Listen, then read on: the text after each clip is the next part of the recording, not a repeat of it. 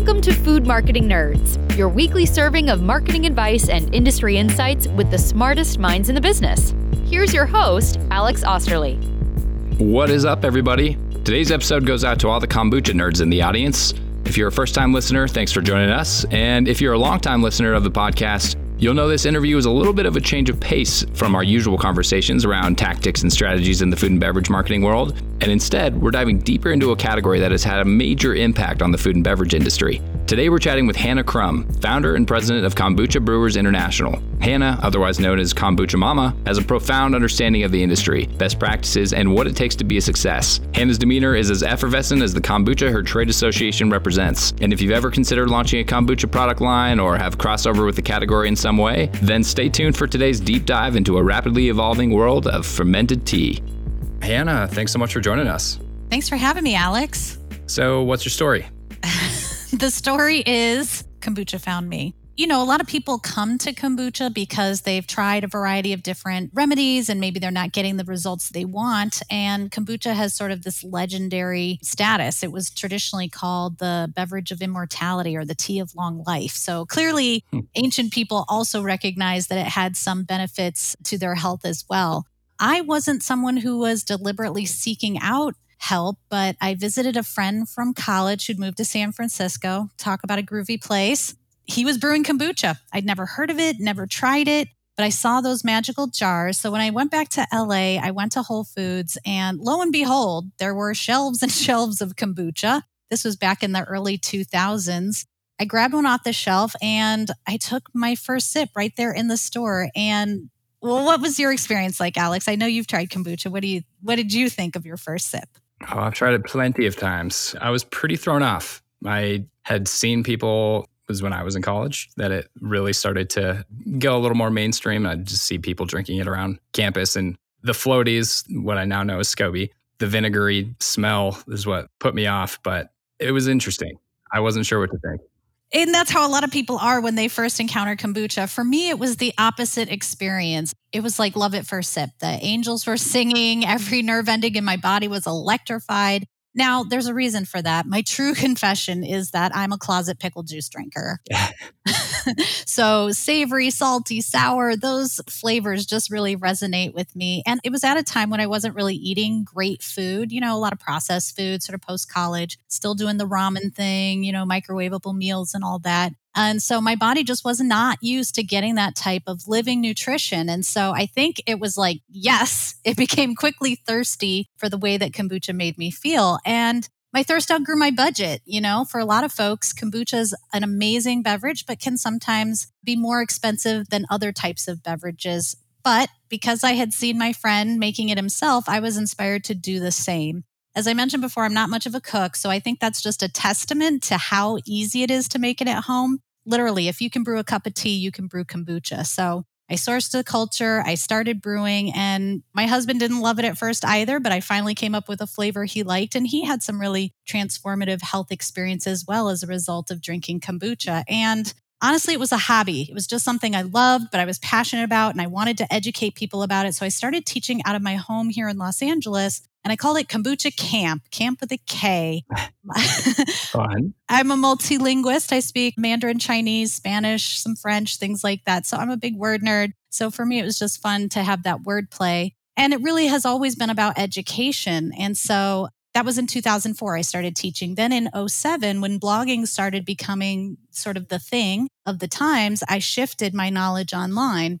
At that point, people just started asking, hey, do you have a SCOBY? And organically, I put some PayPal buttons up. And who knew over time I'd end up a bacteria farmer, a commercial producer, a consultant, a founder of the trade association, where I still serve as president. It's exciting. So clearly, you know a ton about kombucha. What was it that inspired you to found KBI? So when I started that blog in 2007, I was also a collector. I was a collector of brands. I was so excited about this young industry. I reached out to every brand I could find online. I put all their links on my website. I did podcasts before those were really popular and just really wanted to help highlight this industry. And so when 2010 happened, so for those who don't know, in 2010, Whole Foods asked all of the commercial kombucha producers to buy back their kombucha, basically clearing the shelves of all kombucha because there were trace amounts of alcohol found in some commercial kombucha, that's above the current legal threshold for taxation, which is 0.5% ABV. Just for clarification, that 0.5% isn't tied to any sort of scientific research or study about alcohol toxicity, but it is where taxation occurs. And so, again, this wasn't a consumer complaint. This wasn't a federal recall like we see on packaged goods or peanut butter, famously, ice cream, spinach, or romaine, or some of those issues we've seen in the past. So it was nothing like that.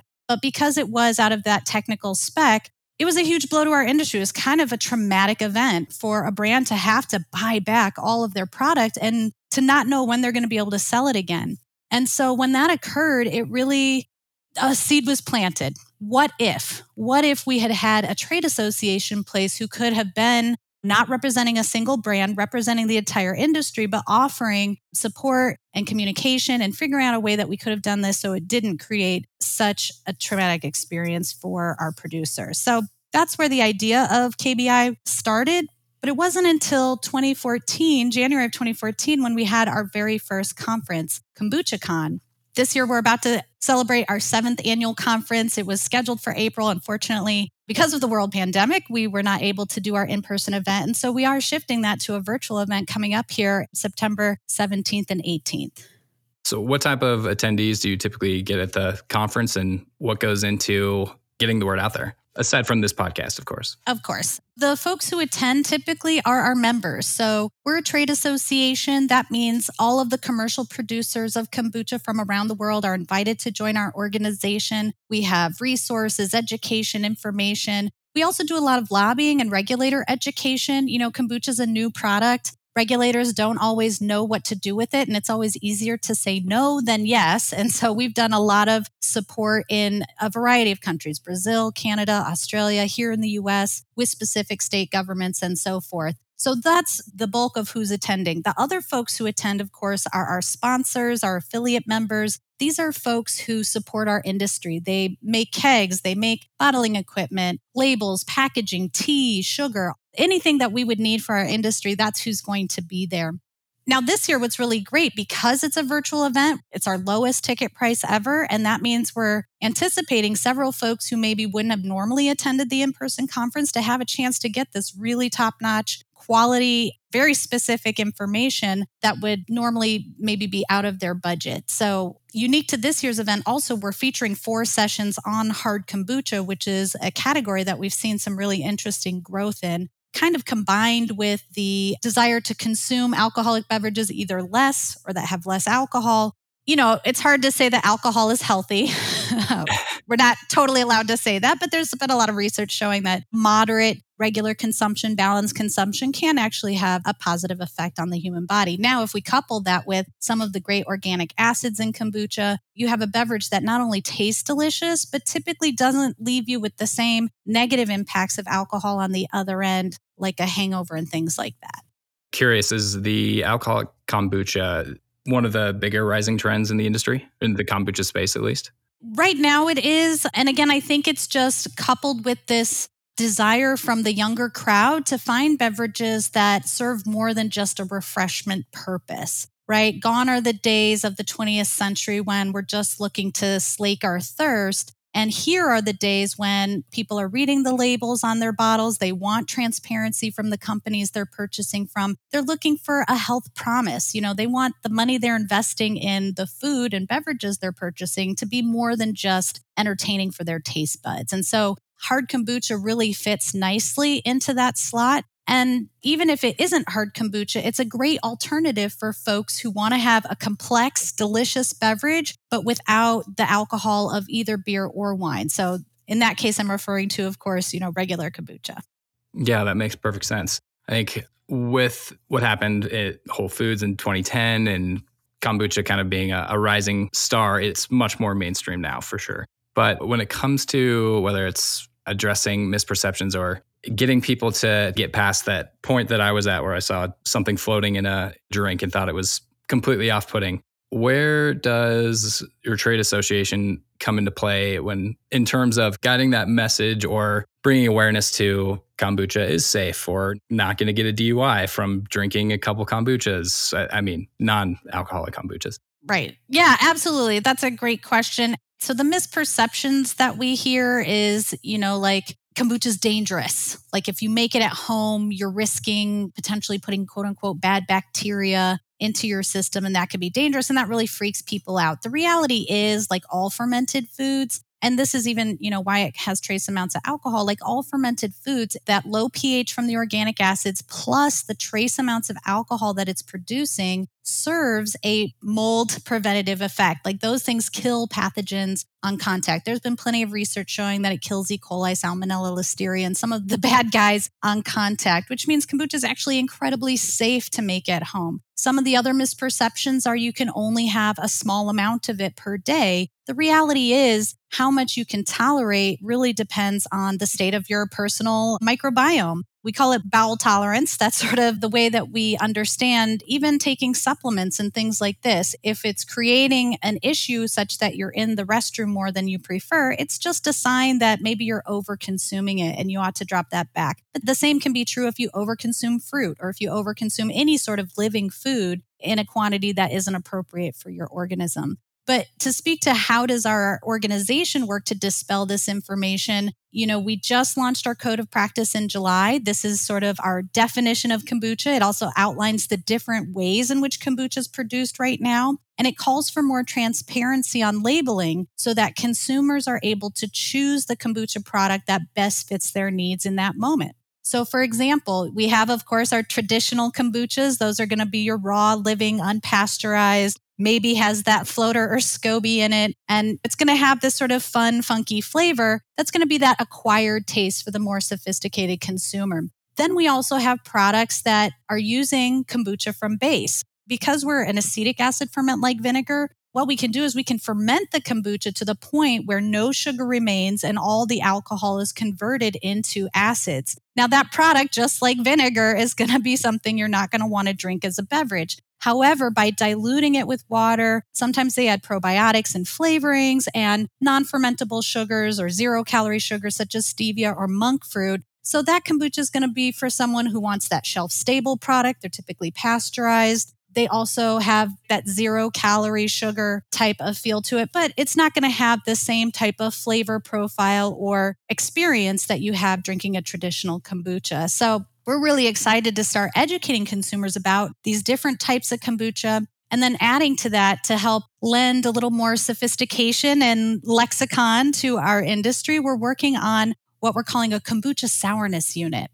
So just like beer has international bitterness units or hot peppers have the Scoville scale, and that helps you figure out how much you can tolerate, the sourness unit is for folks like yourself who maybe that initial tang is a little off-putting. And so people will be able to see where they fall on that scale and find kombuchas that are right for them in that moment. Now, sometimes you want that fuller flavored, more tangy kombucha because it's going to be a great mixer for your kombucha cocktails and things like that versus the one you want for just the easy sipping. So I'm curious, as far as the industry goes, how have you seen the kombucha category evolve over the past, say, 5 to 10 years? And how does it look as far as new brewers entering the market? We've seen a tremendous amount of growth in the last 5 to 10 years. We've been experiencing 30% growth in the natural channel where it started year after year. We've also seen 50% and higher growth in the conventional channel. That's going to be your grocery stores, big box stores, C stores, convenience, things like that. And typically we're seeing the most penetration, like a lot of new foods, on the coasts. Gradually, of course, that starts to fill in other areas. And so other places where kombuchas become really popular, Colorado, Texas, even Montana has quite a kombucha scene. And so what I think is really great about our industry is a couple of things. First of all, it's craft. So you're not just making the same sort of flavorings together with a bubbly water, like all the waters are so popular these days, but there's an actual skill. There's a craft. It's artisanal. And it's also got a low barrier to entry. A lot of folks start out as home brewers. They get passionate about it. They oftentimes, and this is the story of GT's Health Aid and any number of folks who've started a kombucha brand, is often they've experienced a health challenge. Kombucha has helped them with that health challenge. And they are so grateful and they're so excited about how much better they feel that it inspires them to want to share that with their community. And so we really are a group of folks who are passionate about health, who really care about helping our communities thrive. And what I think is really wonderful about this opportunity is right now we're in uncertain times. We haven't even started to see where our economy is going to go, but companies that are nimble, that can move quickly, that are connected to their communities, that are locally minded, where they can root down and really be a vibrant member of their community, those are the businesses that are going to have an opportunity long term. Given your perspective with the trade association, is there anything or any factors that separate kombucha brands who have really made it or have staying power versus the ones who seem to stagnate or stay in one place? I think kombucha is something that's always innovating, and we're still learning all the sort of iterations of kombucha that we're going to see in the world. And that's why the code of practice is so important. Some folks are saying, oh, well, I have this single strain probiotic I'm putting a little sourness in there. It's kombucha. Well, that isn't exactly kombucha. We also see brands like GT's first to market. Of course, they're going to have the best opportunity. But what we can also look to is the line extensions. They've expanded into coconut kefir and water kefir. We're seeing other kombucha brands extending into Jun, the raw honey green tea cousin, as well as these other types of iterations of kombucha and fermented beverages. And we've also seen innovation from places like Health-Ade with Booch Pop and things like this, where they're trying to capture that person who maybe doesn't want that full strength kombucha, but still wants a beverage that's good for them and has that bubbly fun. So we're going to continue to see that type of innovation in our category. And I think that that's what's going to keep putting those brands apart. So if someone was set on launching their own kombucha brand, is there any advice that you would offer? Don't expect it to be easy. I call it labor of love, emphasis on the labor. It's expensive to purchase all the fancy equipment up front. And most people hand bottle, hand label for many years before they are even able to graduate to more expensive equipment. And so just know that it's going to take a lot of time, effort, and energy. But I think, again, what allows our folks to be successful is they're not solely driven by a profit motive. They really do get satisfaction from knowing the product they're putting out there is helping people. And they often are getting that feedback in real time. So when you're sampling it out at farmers markets, or you're getting emails from folks talking about how much they love their product or how much it helped them or their child or their family, there's something about that feedback that is such a source of pride that just really enlivens you. But you have to be okay with that being part of the pay, so to speak, as opposed to expecting all of your future retirement plans are going to be completely secured in the first year or two. That's not going to happen. As you were describing the industry and how more localized craft brewers are entering the market and kind of owning, or I guess entering the space locally, it's interesting to at least compare the parallels between the beer and craft beer industry. You've got a few big national brands, and then you've got the staying power of these craft brands, but with no intent to really go national, like an Anheuser-Busch or a Bud Light or Budweiser. Absolutely. And it was actually the Craft Brewers Association that I looked to first. I really modeled KBI. So my husband and I were the co-founders, and I served as a volunteer for the first 4 years of the organization's life because I just really felt that we needed to create this safe space for us to come together and to solve our problems together. And so I'm really motivated by passion and love too. And I really do feel a kinship and an ownership and just a love of all of our different brands. I call myself Kombucha Mama, mother of mazillions of bacteria around the world. We've inspired so many people to start a brand in their local community, and we've offered them support. And KBI is an extension of what we do, except as brands coming together, helping to support each other. And so that, I think, is the real opportunity, is for folks who are passionate to come together with like minds, like hearts, to build something that's different. The 20th century really was all about selling those processed foods, and processed foods as a symbol of status, whereas what we've learned is over consuming those foods can lead to detrimental health outcomes. And so the revival of fermented foods and drinks, with kombucha being what I consider a gateway, right? Kombucha is not the last fermented beverage you're going to consume. It might be the first one that you're getting into, but now you're going to be open to sauerkraut and other things. And so it really has this sort of ability to transcend. It isn't just something to consume for refreshment. It really does have all these other layers of symbolism, metaphor, and meaning that go along with it. So as far as kombucha becoming a little more mainstream, were there any catalysts to the more widespread adoption? I I think education, right? So right now where we're at, we need to get 80% more people knowing about kombucha. How are we going to do that? Well, that's the exciting part. While the first part of our organization's history has been about sort of stabilization, understanding, we needed authentic testing methods for ethanol so we could have a baseline understanding of how our products are really measuring out. We needed to create this code of practice. We launched the Kombucha Act to help create some tax relief for our smallest producers. So now that we've sort of created this sort of stable foundation to grow from, we're shifting into education and consumer education. So that, like I said, is talking about our styles. We're going to be creating a kombucha cup. We want to be able to judge kombuchas, create distinction and honor in our industry. People can use that as bragging rights. We're also going to create this sort of flavor flower where, again, consumers who drink beverages like craft spirits or tea or coffee even, they understand these nuanced, sophisticated vocabulary words, et cetera. And so creating that, but then also helping people understand that, look, KeVita is owned by Pepsi.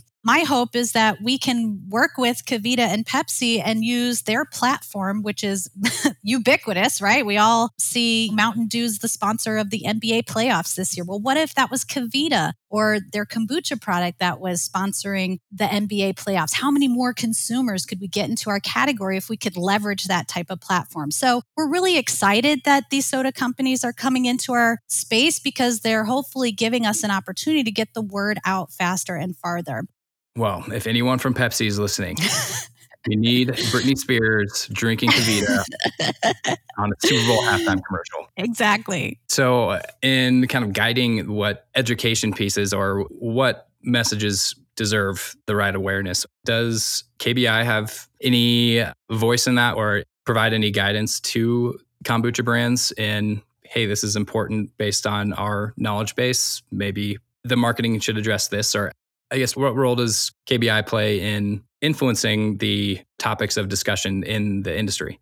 Absolutely. So, we have a forum where our members are able to come and share that information, all of the different things we've implemented. So, for example, like this year, we did a couple things. First of all, we launched World Kombucha Day. So if we look at the mythology of kombucha, it's hinted that its origins are from ancient China as early as 221 BC. And so my husband a few years ago had the brilliant idea of let's make 221 a holiday. Let's call it World Kombucha Day. And so we launched our first World Kombucha Day this year. It was a great success, and we have some exciting plans for next year and how we plan to promote it with creativity. Like kombucha is just one of those things that it can be super creative. I'll give you an example here in a minute. But additionally, we also, once COVID happened and we saw that we needed to pivot, that we needed to support our small producers because many of them sell on premise. Obviously, on premise was shut down. We then spearheaded and launched our Heal In.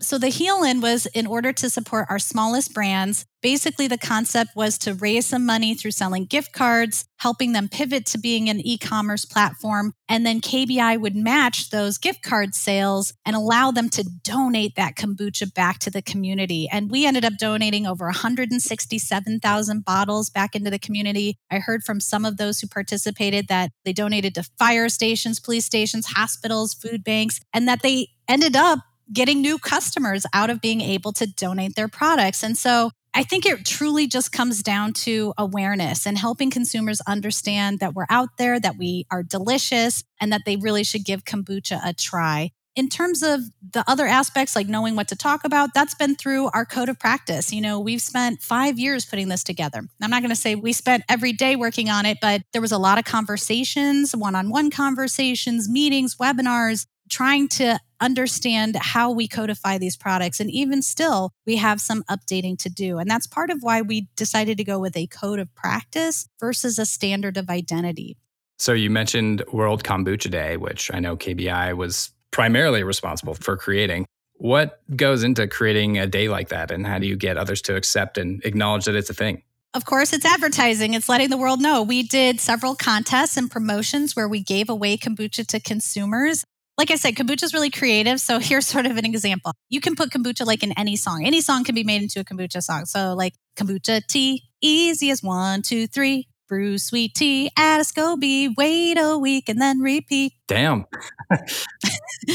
Right. So I'm hoping that this year we can leverage sort of social media and people being stuck at home and wanting to be creative and maybe create a jingle for kombucha. Put kombucha to your favorite song. What does that look like? How does that turn out? So we're hoping that stimulating fun and creativity, which really is kombucha's personality, right? It's naturally bubbly. It's naturally fizzy. It's a little weird and funky. And I think people resonate with that vibe. And so the more that we sort of associate that vibe with our product, I think people are just really going to resonate with all the fun that comes out of drinking kombucha.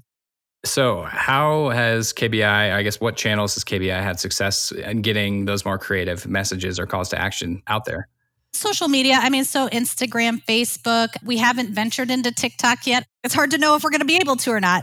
But, anywhere that people are gathering, where they're sharing fun little snippets, that's going to be a great place. Twitter, I don't see as much. That tends to be a different type of conversation happening there. But then certainly from the business side, we also tell people about what's going on with us through LinkedIn and places like that. But for consumers, it's really that Facebook, Instagram space where we're connecting with them. We created a great video that shares the history of kombucha's genesis, and I anticipate we'll be creating more of those types of assets to help people really understand, first of all, the differences of the different types of kombucha, but also just introducing them to what kombucha is and why they should give it a try. So I have a very important question for you. If you had to pick, what's your favorite flavor or type of kombucha?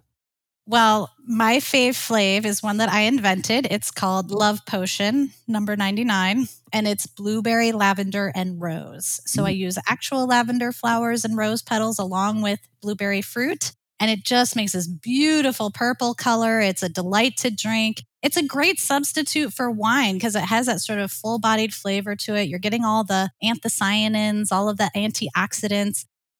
Awesome. Well, in wrapping up, we have a couple questions that we ask all of our guests. And the first one being, if you could go back and give yourself, as you're just starting your career, a piece of advice, what would it be? Wow. I fell into this having no idea where it would take me, and it's been an amazing journey. So I think the advice I would give is enjoy the ride. Right? You don't necessarily know where it's going to go or what's going to happen. And you also don't know when you're going to hit a peak and when you're going to hit a valley. And so instead of just assuming everything's always going to be on the rise, also embrace those challenges as opportunities to evolve and grow. Awesome. So are there any books or podcasts that you often find yourself recommending? I think a really good one is Crucial Conversations by Carrie Patterson. Especially for our industry, we tend to be folks who are coming from a diverse range of backgrounds. And that means we're not necessarily business savvy or know how to manage everything. And, communication can be difficult, right? And so Crucial Conversations is a way to approach conversations from a different point of view so that you get the information communicated as opposed to coming from that more emotional space. And it's not to say emotions aren't valuable. They certainly are. But sometimes they can cloud our judgment or lead us to say things that maybe we don't mean. And so being able to sort of dissect what it is and how we communicate with others just leads to a healthier culture overall. And when you're in business, especially one that's as stressful and as physically demanding as kombucha, being able to communicate with your coworkers, employees, vendors, etc., is so valuable. So I found that book to be really helpful. Well, just want to say thank you for coming onto the show and sharing your insights and your perspective. I think it's a really unique angle into an industry that is up and coming and not a ton of people really know enough about. So what does KBI have coming up, and where can listeners go to get more info? Absolutely. So Virtual KCON is top of mind at the moment. We're super excited to launch this virtual event. That's coming up September 17th and 18th. Go to kombuchacon.com. And con is also with a K, because as we said, we're cute and clever over here. And then if you want to learn more about our association or our code of practice and all those other great things, check out kombuchabrewers.org. And for those who don't know, it's KOMBUCHA, kombucha. Awesome. We will definitely link that up in the show notes. And thank you again, Hannah. It has been a pleasure, and looking forward to seeing what you help the kombucha industry accomplish next. Thank you, Alex. Been a pleasure talking to you. Really appreciate it. And that wraps up our kombucha convo with Hannah. If you enjoyed the episode, subscribe wherever you get your podcast for free and easy access to some great upcoming interviews. And if you'd like these interviews around specific categories within the industry, let us know. Drop me a note via email at alex@foodmarketingnerds.com. We love getting your messages and promise we read every single one. Thank you again for tuning in, and we will catch you all next week. Food Marketing Nerds is a production of Blue Bear Creative. For interview transcripts and other downloadable resources, head to foodmarketingnerds.com.